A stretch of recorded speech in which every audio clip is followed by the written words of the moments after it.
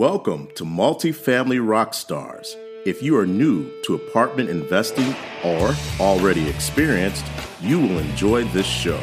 You will hear from the leading experts in multifamily real estate so that you can be a better owner, operator, and investor. Real people, real stories, life-changing. And now, your host, Ryan Christopher Nunes. Well, welcome to the show. Today's guest is Neil Bawa. Neil Bawa is the CEO and founder of Grow Capitus, a commercial real estate investment company with a portfolio of over 2,000 units and $200 million in value. Neil also serves as the CEO of Multifamily University, an apartment investing education company. He is a top-rated speaker at conferences and events across the country. Each year, nearly 10,000 students attend his seminars and webinars. Neil, welcome to the show. Thanks for having me on, Ryan. I'm really excited to be here. Awesome. Well, let's dive right in. So, Neil, walk us through your background. Tell the listeners a little bit about yourself. Sure. I am a recovering technologist. I'm a geek. I love numbers. And more than numbers, I love the power of numbers to create value, to create wealth for my investors.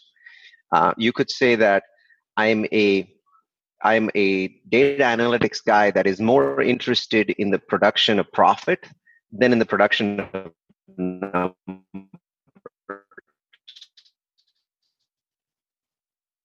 It excites me to that's what I'm all about. And I present my analytics, my analysis, my insights to the community out there. So I write courses and I give them away for free on websites like udemy.com. I think there's 10,000 people taking some of my analytics courses. And primarily these courses are focused on, determining the right locations to buy real estate, where the right cities, the right neighborhoods, those sorts of things. I love doing webinars, so I teach webinars for about somewhere around 30,000 people a year. I actually taught a webinar last night that had 500 people, exactly 500 because we ran out of licenses. And I also taught another one on Tuesday that on Thursday that had 500 people. So I enjoy talking about the power of data and what it means for real estate. I enjoy buying real estate using the analytics that we use. I love multifamily, so 70% of my portfolio is multifamily, but I also indulge in student housing and storage properties, roughly a $250 million portfolio. I do new construction projects as well, so we can certainly talk about the impact of coronavirus on new construction. All right, great. Well, let's jump right in. What are your goals for 2020? Well, I am in the process of rewriting my goals because the goals that I wrote in January simply have no meaning, no relevance anymore. So we are in the middle of a true black swan event. In fact, it is my belief that coronavirus is the most unique black swan event in modern history. So it is more unique than 9/11. It is more unique than the oil crisis. We've never seen anything like this. And the reason that is that every other crisis that we've dealt with that was a black swan, event that no one predicted was an event where human beings were fighting human beings at human being speed. And here we have a virus that grows at exponential speed, right? So imagine a virus that doubles its army every 3 days, is successfully fighting in 193 countries at the same time, and appears to be winning in most of those countries at this point in time. So we've never faced anything like it. And the reason for that is human beings cannot understand exponential functions. I shouldn't say cannot, but they have trouble understanding exponential functions. We think of, life as 1, 2, 3, 4, 5. And so imagine doing 1, 2, 3, 4, 5. Well, the virus is exponential in nature. So in the same time, it goes 1, 10, 100, 1,000, 10,000. So you've gotten to 5, the virus has gotten to 10,000. That's why it's very difficult to deal with it. We've never seen anything quite like it. So as a result, my goals for this year currently are wait and watch, make sure that my investors and my current projects are not damaged, and don't be too greedy too soon. There's going to be a time for greed this year, and I think it's going to be Q3, possibly Q4. But I keep telling myself, don't get greedy too soon. Oh, that's great. So, you've done a wonderful job on just keeping your investors and other folks up to speed on the COVID-19 crisis and just a lot of insight. So just walk us through your latest thoughts on the impact to American daily life and then specifically apartment buildings. Sure. So let's start with the American daily life. At this point, today is March 25th. We're talking at 9 o'clock in the morning Pacific time.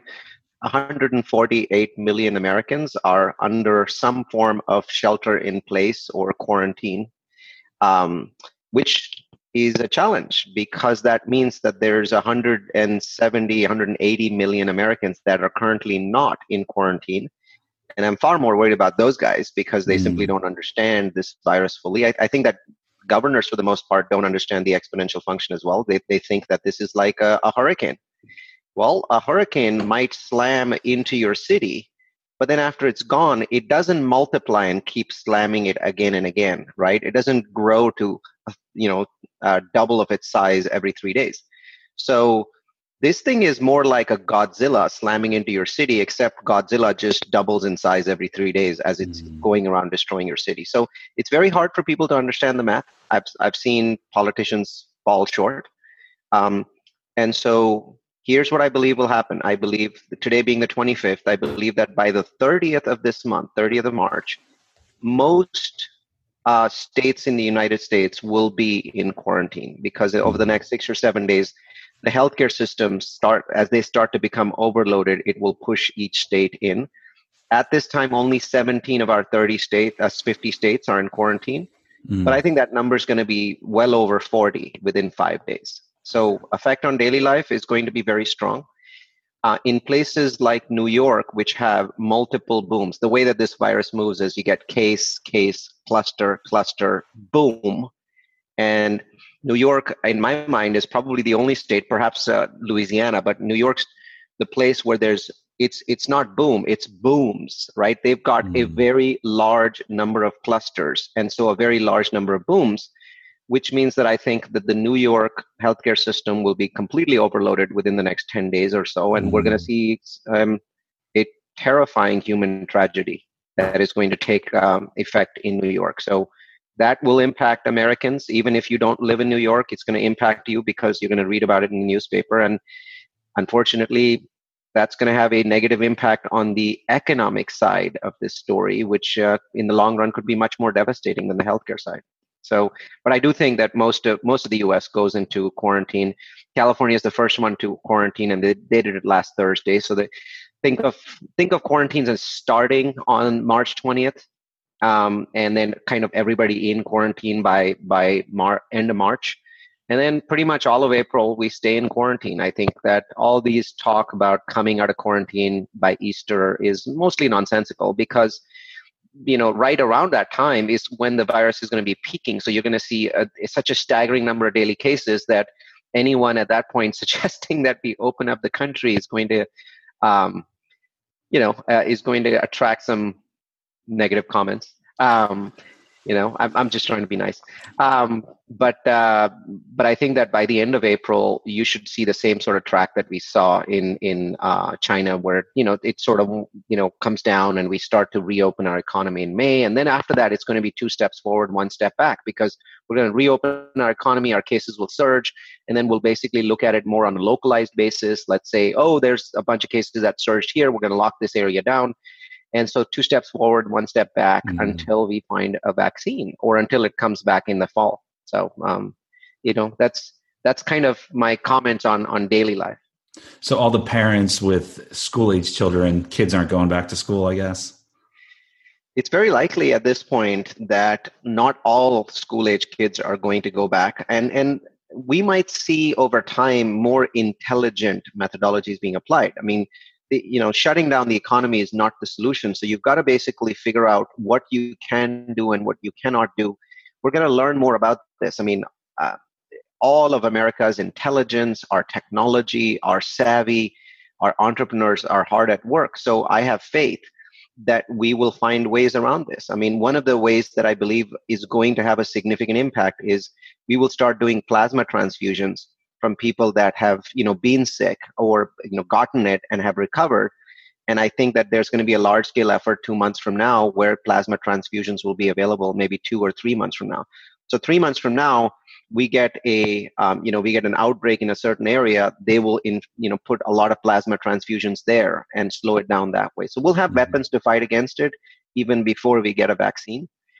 We will also start building apps. I mean, South Korea built this phenomenal app that really helped them. I don't know if you've heard about it, but essentially what this app did was, once you had the virus, and you would register through the app, and it would geo-lock you to your home.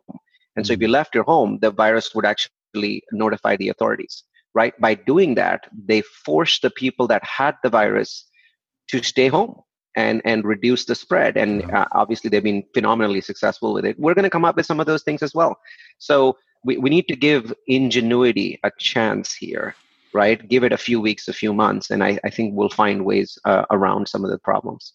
No, that's great. Very insightful. And then in terms of switching to multifamily, what are your thoughts on the impact to apartment buildings?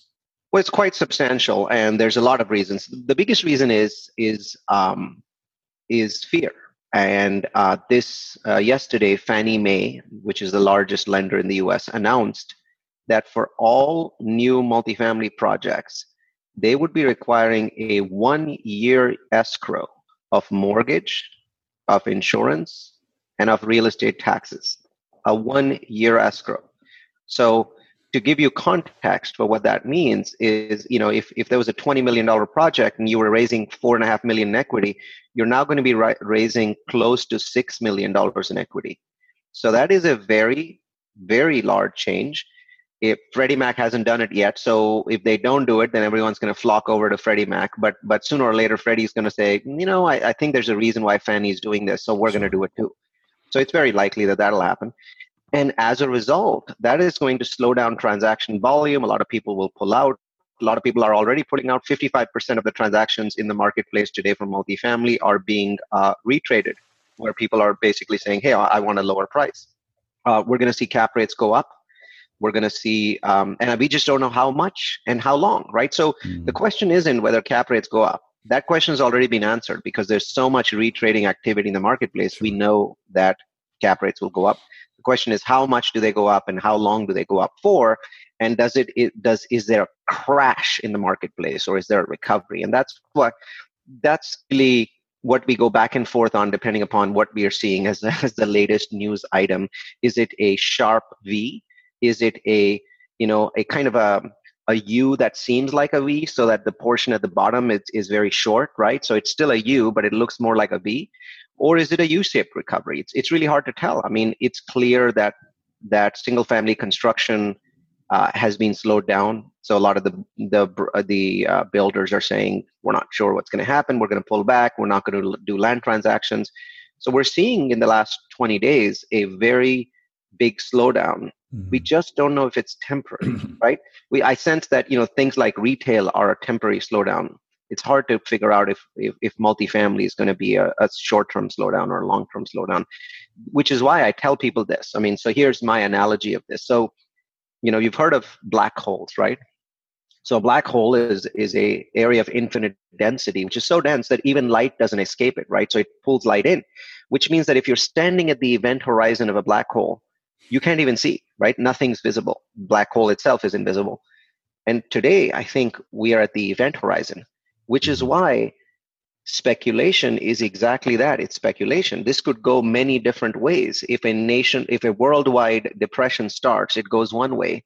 If the world very quickly applies stimulus, we beat the virus, and most of the world reopens in May, then it goes a different way.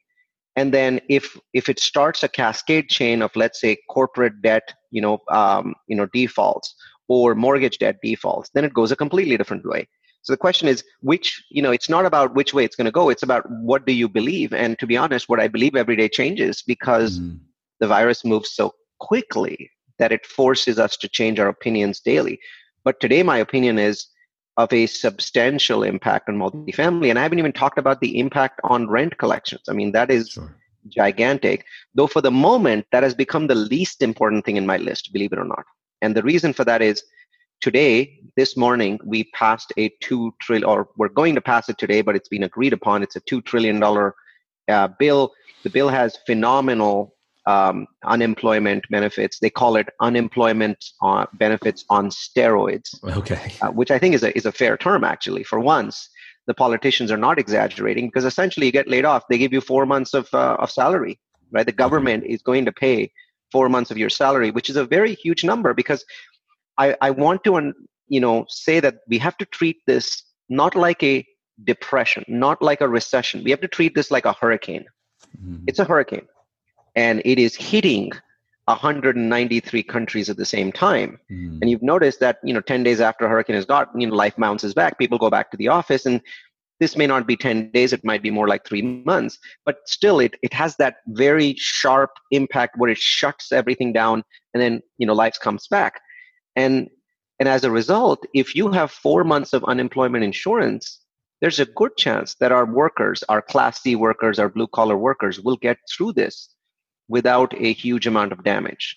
And if the $250 billion that they're giving out to small businesses could allow small businesses to also come back, some will be lost. I mean, some businesses were already struggling. Some of the restaurants that are shut down will never reopen. We know that. Question is, how many? So you talked a little bit about, the things that could change in multifamily, higher cap rates. Let's just walk us through the key components. What happens to rent growth?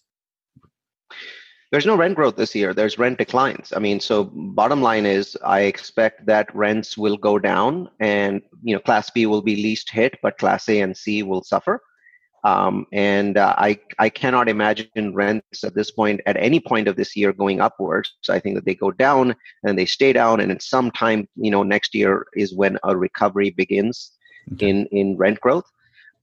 Vacancy, also the same thing. We're going to have economic vacancy sharply go down in Q2, and then possibly start to stabilize or get better in Q3. I think delinquency and economic vacancy should recover faster than physical occupancy, because the people that are already there that decide, okay, I've gotten my job back, I'm going to start paying rent again. That's a much quicker process than filling up the units where people have said, I'm just going to go live with mom and dad, right? Mm-hmm. Boomerang kids, right? They're basically returning back home and living with mom and dad for a while because they lost confidence, right? Mm-hmm. So I think physical vacancy will hurt more. Economic vacancy will hurt big time in Q2 and then should stabilize. Well, could you quantify that at all in terms of, you said rents could suffer, could go down. I mean, what's the worst case, do you think? Due to the nature of this, there is no benchmark. There is no way to say, I'm going to compare this to what, right? We've never had an event like this occur in modern history. So I can speculate, but I'm telling you what I'm doing is just pure speculation. People have asked me this question so many times in the last few weeks, and my answer is, I think that we only gather about 60% to 70% of our rents in April. And then in May, no one knows. May has some benefits. The checks, the free money that the government is going to shower on people, $3,400 for a family of 4 will reach them in May. Okay. The question is, will they choose to take that money and pay rent? They don't have to. Sure. They are protected from eviction. So the question is, will they choose to? I'm not overly worried about existing multifamilies, to be honest. I'm not overly worried about that. Why? Because everyone has deferment, right? Fannie Freddie have already announced, you know what? If you're, just show us your Feb numbers, show us your April numbers, and we'll give you deferment, right? Which is a straightforward process. I expect that most providers will choose deferment at this point, simply because, they are risk averse. Everyone's scared, so they'll choose deferment. My properties will apply for deferment as soon as they can in April. And it may be May before we can apply, simply because they want to look at they want to look at April P&Ls, they want to look at Feb P&Ls to make sure that you're actually hurting, that something bad actually happened to you. Sure. So I doubt that they're going to give us deferment in the middle of April. But there's a good chance that we will not pay our mortgage in April. So, we want to be careful, because May is really this big black hole. So it's not clear at this point. Obviously, what you're doing is you're taking the mortgage and you're adding it to the end of your your mortgage time frame. So if it's a 10-year loan, you're basically extending it out by a month. There's not a lot. I mean, in the past, deferment has been a problem because they charge a huge amount of fees. They are now implying that they're not going to charge fees, which means that there isn't a huge downside to deferment. Obviously, it has a very small impact on your overall returns. But right now, I'm not thinking about returns at all. I make no decisions in the next 3 months that I make will have anything to do with returns. My job has changed. My job is no longer to make money from my investors. My job is to save their money, save their principal, safeguard their properties. So I completely ignore anything that anybody tells me about, oh, this is going to affect my returns. And the answer is so. Yeah, it's principle that's key right now. Mm-hmm. I mean, we have to be in a defensive mode, right? I mean, you don't behave the same way in the middle of a hurricane that's hitting your city, right? You shut down your business. You board up your windows. Nobody says, oh, there's a cost to boarding up windows. We shouldn't do it. Yeah. And then, the government has been pretty active. And I know you talked about the differences between this and the Great Recession, and the government's response seems to be, much more significant this time. It's phenomenal. I mean, I have to say at this point, knowing what I know today on March 25th, that $2 trillion bill, and I mean, look at the Fed, right? I mean, I've been describing this as the Fed isn't just throwing the kitchen sink. They went around the house, ripped out every single sink and bathroom, outlet that they can find, and threw all of it at the market all at the same time. There's no phasing, right? It's just, here's everything that we can do, and we're going to do it together, because the Fed realizes the exponential nature of this virus. Of all of our institutions, the one that deals with exponentials the most is the Federal Reserve. Sure. They think in exponentials because a lot of what they do is related to exponential sort of work. So they very quickly understood that we have to be extraordinarily careful about what this thing is, because it's much more dangerous than anything that we've seen before. So the Fed's response, I give them 100 out of 100. And I'm sure Congress could have been a little bit better, but given how divided Congress is, I have to give them a high score for getting this done. Keep in mind, I mean, the first state to completely go into quarantine was California, and that happened on Thursday. And we have a bill, a $2 trillion bill that has passed effectively on March 25th. So that's 7 or 8 days. So, sure. I mean, the response has been more than adequate. Well, the response has been as good as it can be. The question is, will it be adequate? Maybe not, right? But they've done everything they could. And then are you concerned about just inflationary pressures? The Fed just seems to be endlessly willing to supply money to the problem. No, and I'll tell you why. In the last 15 years, all those people that have been concerned about inflationary pressures have had to back off and make statements like, it's very difficult to get inflation when the economy is doing poorly. So, what we've seen so far is that for inflation to break out, you need stabilization in the economy. You need things to go up. You need things to get more expensive. Right now, I think that the Fed is worried about deflation. Demand is dropping through the floor. We can't manufacture new stuff, so supply is dropping through the floor as well. Even China, their industrial output is being cut to less than half. So what inflation? If supply is down and demand is down, what will create inflation? Sure. So, yeah, I'm not worried about hyperinflation at this point. I mean, I believe what we're doing leads to hyperinflation, but the chances of it happening in the next year or two are extraordinarily small. I mean, the economy is damaged. And then what are you hearing from investors about what they want in a deal given the current environment? They're freaked out. I mean, they don't know what they want. I think at the current time, I'm not hearing any articulate statements from investors. So I'm doing my best to inform my investors of what it is that I'm doing on existing properties. I think that the problem is that the last 25 days, the 25 days of March have been this relentless drumbeat of bad news followed by bad news followed by more bad news, right? And the severity of the bad news also goes up. I don't think that at this point any investor can make good decisions. But I think what is going to happen, Ryan, is that in the second half of of April, we're going to start seeing bad news, good news, bad news, good news. There's going to be a little bit of a mix where there's actual good news. Right now, we're thinking of, this bill passed by Congress is good news. That's not good news. We just basically spent a bunch of money.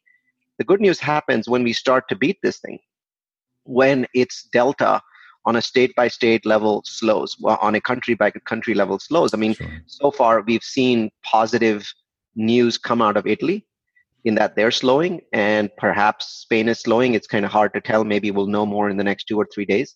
So it seems like quarantines work. We know that they technically work, but the big question is, China can enforce it with the military. We can't. Will they work here? No one knows. But I do think that by April 10th, we will know. And I do think that by April 10th, the answer will be, yes, it works. So at that point in time, I think the process of getting investors to the point where they're ready to invest again can start. But I don't think it can start before that. I think right now is just people are freaked out. I mean, it's the equivalent of trying to get people to invest in the middle of a hurricane. So your city's in the middle of a hurricane.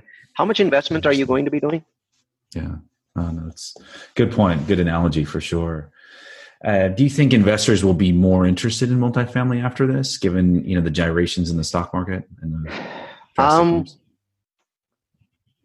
I think no, I don't think so, because I believe that the gyrations in the stock market occur very commonly now, right? The stock market is a much more volatile place than it used to be 20 or 30 years ago because of computers doing most of the trading, and they tend to react so quickly that the market goes up 1,000 points, goes down 1,000 points. It goes up a lot faster and down a lot faster than it used to.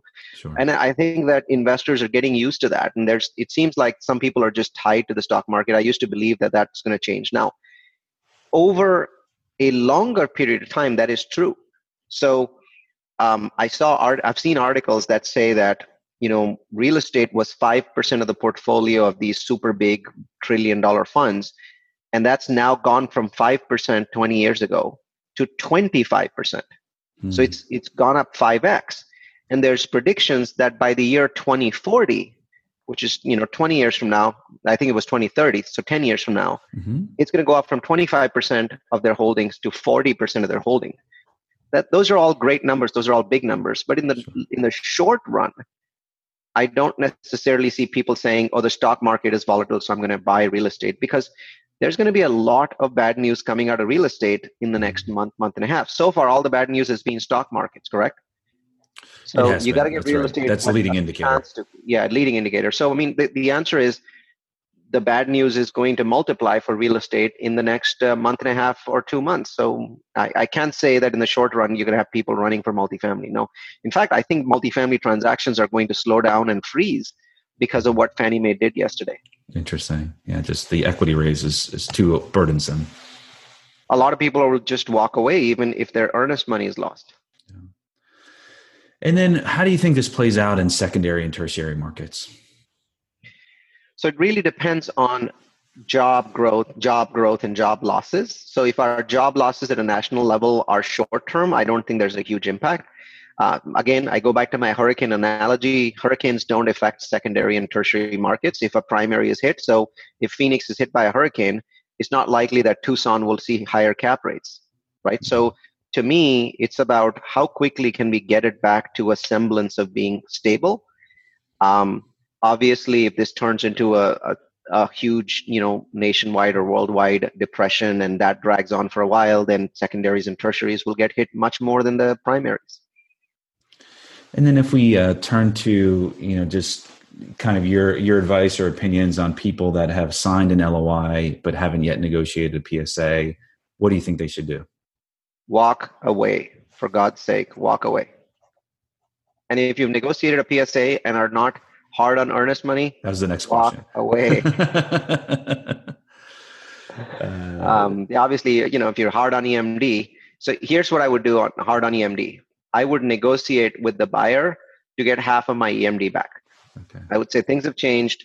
I'm going to retrade on the price. And he's going to say, well, I've got your EMD. And I'm going to say, look, you know that you're going to sell this for millions of dollars less, right? So give me half of my EMD back. I'll go away. Mm. And see what happens. Yeah.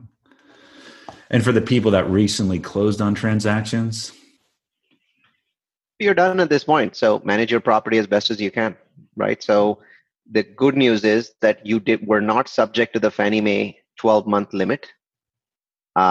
You closed on your property. Nothing really changes for you except that you have to do a lot of triage, a lot of management. Don't go crazy rehabbing your units at this point because it's not likely to make any kind of a difference. Mm.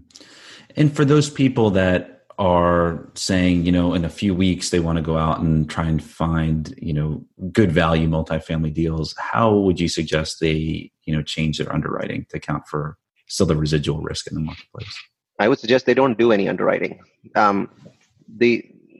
The world is in flux for the next 8 weeks. All underwriting is meaningless. All underwriting is worthless. Don't do any. This is a time for you to get some rest. Trust me, you're not going to get rest much later in the year. Okay. No, I appreciate that. Get some rest now, and there's going to be some deals for you out there. Remember, there's blood in the water for multifamily in Q3. There's blood in the water. Why do you want to buy assets today at a cap rate that no longer is relevant when you could buy at a higher cap rate by just waiting for a quarter? Also, you're going to torture yourself by putting EMD in and then not being able to raise money. Mm-hmm. Why are you underwriting? Just take a break. Yeah. And what are your thoughts on default rates in multifamily? Historically they've been very low. 1/20th of single family default rates during the financial crisis. I'll do scenario 1 and scenario 2. Scenario 1, we go into a worldwide depression that drags out for 2 years and looks more like 2008. In that scenario, a high level of defaults. Scenario 2, this is a V-shaped, extremely sharp recession where the economy bounces back in Q3. In that case, a fairly small number of defaults because Fannie and Freddie are allowing loan deferment.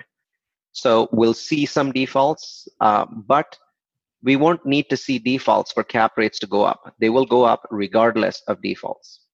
So you don't have to basically run around the courthouse steps in Q3 to get deals. There'll be deals in the market because I can tell you in Q3, it's very unlikely that there will be as many buyers as there are sellers. There's going to be less buyers, more sellers, and that's going to drive the prices down regardless of default. So in that scenario, I don't see a huge amount of default in multifamily. Small multifamilies, there'll be some defaults. We've been talking to some folks and they think that sellers are just going to wait it out, people that have owned assets for a long time. But it sounds like you think that there's going to be a good amount of selling happening in Q3. So no, I agree with people that sellers are going to wait it out. But that doesn't change the fact that some sellers need to sell, right? Mm-hmm. There's lots and lots of reasons why people need to sell. Their bridge loans are coming up for adjustment. There's a death in the family. And all I'm saying is you may not see huge volumes. You may see less volume. Mm-hmm. But I also see that I think that you'll see lower prices. Okay. Because the number of people that are in the market that are looking to buy at that time is going to drop. All these people that were raising $1 million for this syndicator and raising $1 million for that syndicator, now their $1 million is going to drop to $250K at the same time when the Fannie Mae is requiring the equity check to go up by $1 million. So you get hit on both sides. Sure.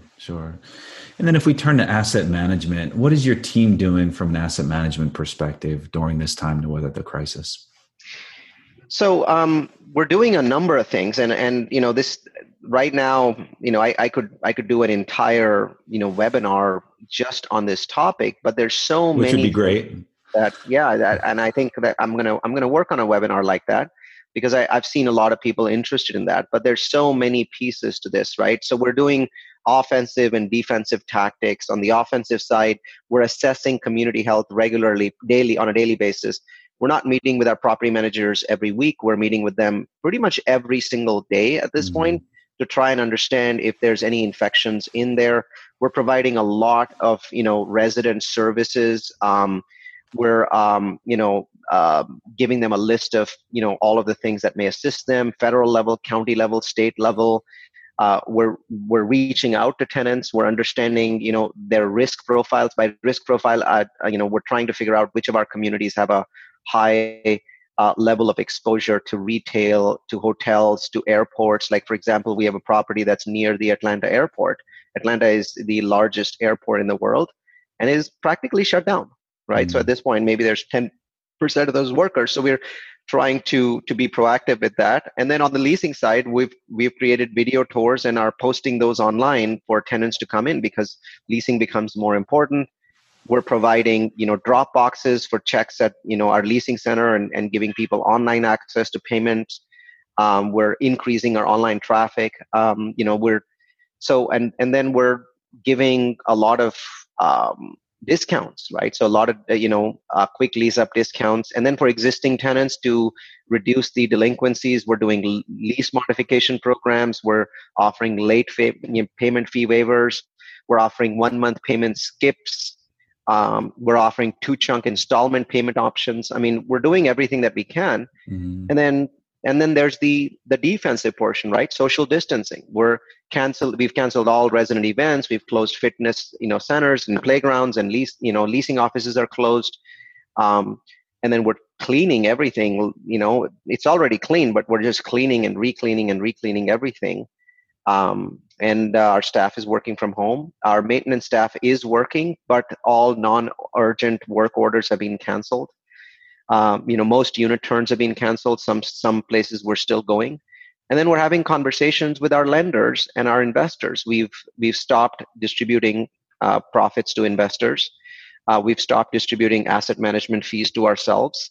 We've cut all non-essential expenses at every property. And we're talking to our lenders saying, hey, if April doesn't go well for us, how do we go about the process of deferment? I mean, these are just some of the strategies. This could take an hour, but I think you get the point. You've got to basically manage in a way that's very different from before.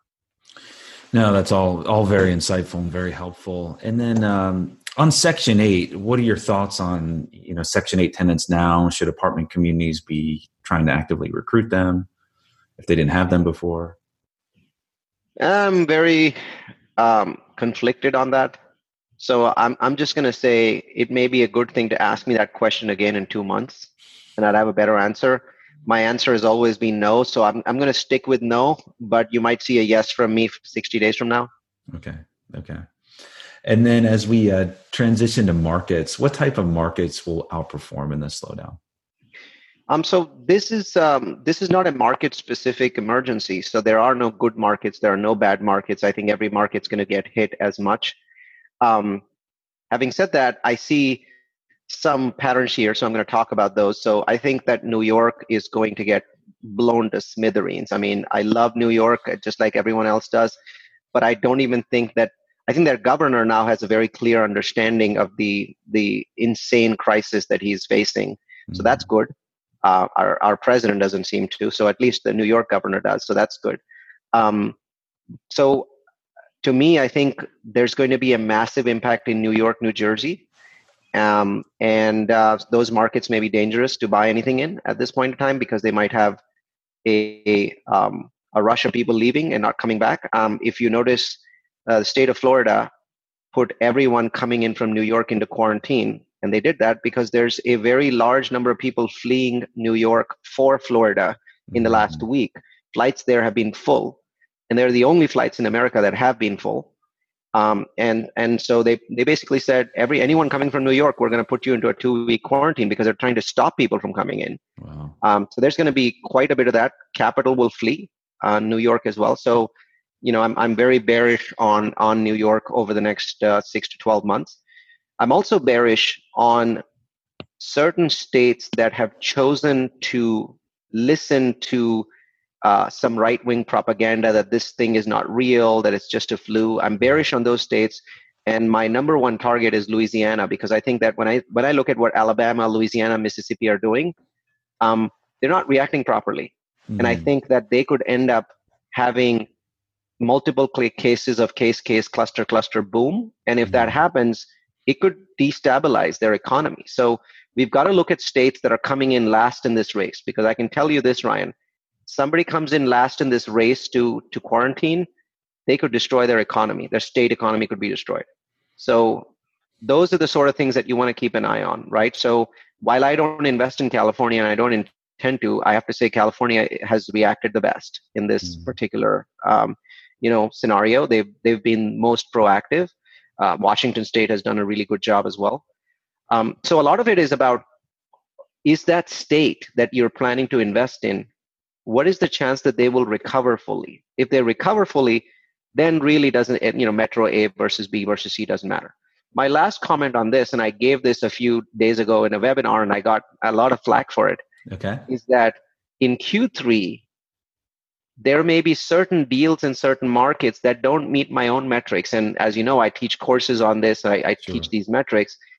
And I've let people know I'm going to be buying because I'm going to be buying for built-in equity. If there's 20, 30% of built-in equity in a market that doesn't meet my job growth, population growth, home price growth numbers, I'm still going to buy because that built-in equity is phenomenally difficult to achieve. So we'll see. I think it may not be about cities and neighborhoods.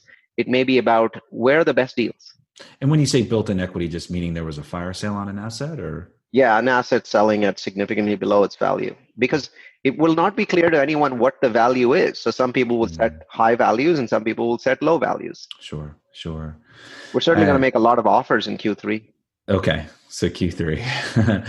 And then you had commented on this in one of your previous webinars, but what are your thoughts on Houston and how multifamily performs during this period with lower oil prices? And I think it's temporary. I believe that Houston is a very strong metro. I haven't invested in Houston myself, but I'm fairly bullish on Houston. I think that it is a powerful metro with incredible population growth, and it continuously diversifies away from oil. It's certainly very dependent on oil today, but each year it tends to depend on oil less.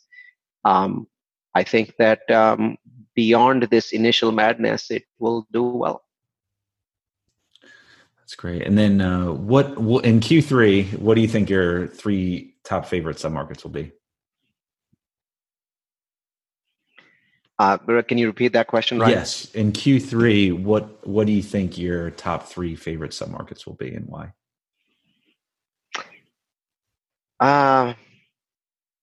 That is a super difficult one to answer. I think that everything is in flux. So I don't know the answer.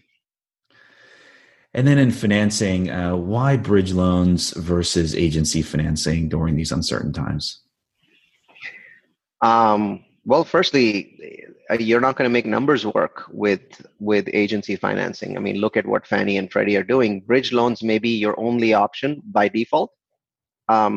Also, with the world economy weakening and there being less chances of hyperinflation because of the weakening in the world economy, what are the chances that interest rates are going to be high a year and a half from now? I've always said that they're very low, and I've been a proponent of bridge loans, and that there's obviously downsides to being in a bridge loan. But if you were getting a bridge loan, you were probably getting an extension, right? So execute that extension. Your lender's probably going to let you execute even if you're not on your business plan. They're going to let you extend it because lenders don't want properties back at this point in time. They're afraid.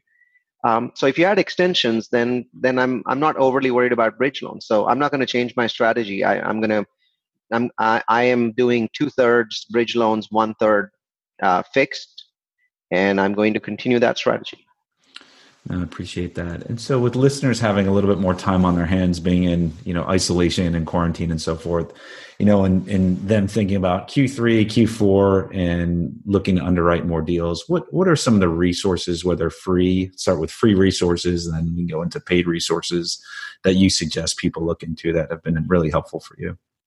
I'd say that you should be signing up for newsletters. I think that more than ever, you need to look at information from the big dogs. So sign up for the CBRE, Marcus and Millichap, Yardi Matrix, and Berkadia newsletters. So those are kind of 4 that are highly recommended. RCLCO, sign up for their newsletters because they will inform you about these trends in the coming months. They will write advisories and articles saying, oh, this is what's happening with economic vacancy, and that's what's happening with cap rates, and this is what's happening with reserves. So this is a great time to be listening to these people because they're working really hard. I've already seen some phenomenal advisories come out of these groups, and there's a number of other groups. Those are the first 5 that came to mind.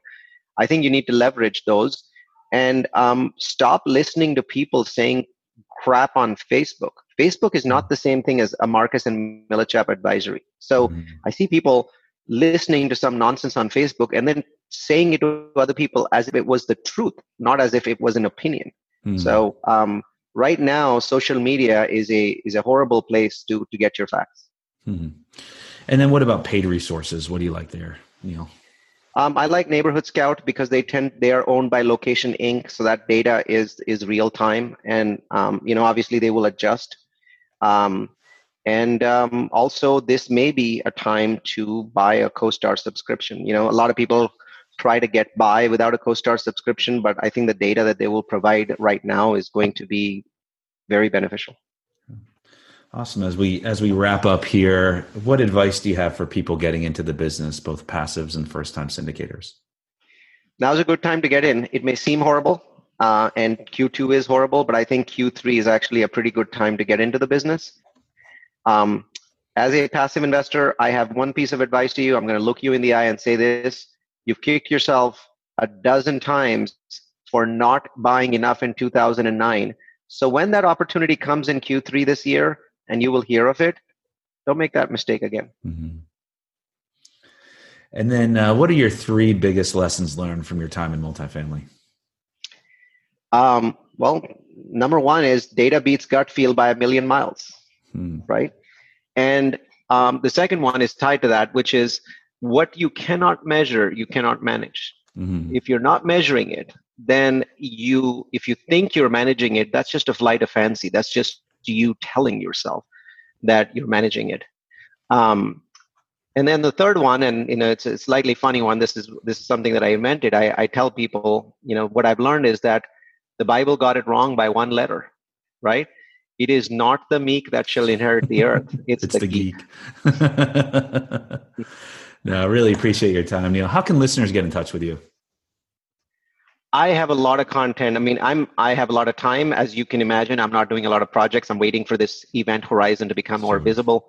And so I'm doing a ton of content on the impacts of coronavirus on the economy and on multifamily and all kinds of assets of real estate. So now's a great time to go to multifamilyu.com and register there. It's a free website.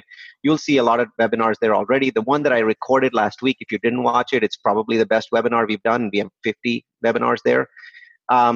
So keep watching. We'll be doing more of these. I mean, it's a lot of work, Ryan, because previously I would update my presentations once every 6 months. Now they're a piece of junk in 4 weeks. I mean, you have to rewrite them from scratch. For sure. So, and the presentation that you just mentioned is your view on COVID-19 and the impacts. It is the impact of COVID-19 on life, real estate, and stocks. There's even stock picks in there. So if you like that, I mean, I think there's some phenomenal stock picks out there. I'm buying Royal Caribbean. It's down 78%. I think it's a phenomenal cruise line, and people will not stop loving cruise lines just because they are, they're a place that there's a very high rate of infection. I mean, cruise lines have been through SARS and MERS and all kinds of viruses. They will survive. And I don't think their stock should be down 78%. That's great. Well, Neil, thank you so much for your time. This was fantastic, and really appreciate you carving out time for us today. Well, thanks for having me back on the show, Ryan. Thanks so much. Thank you. Bye. Bye. Thank you for listening to Multifamily Rockstars. We hope this episode was helpful for your personal and professional growth. For more episodes and to learn more about investing in multifamily apartments, check out lifechangingcapital.com.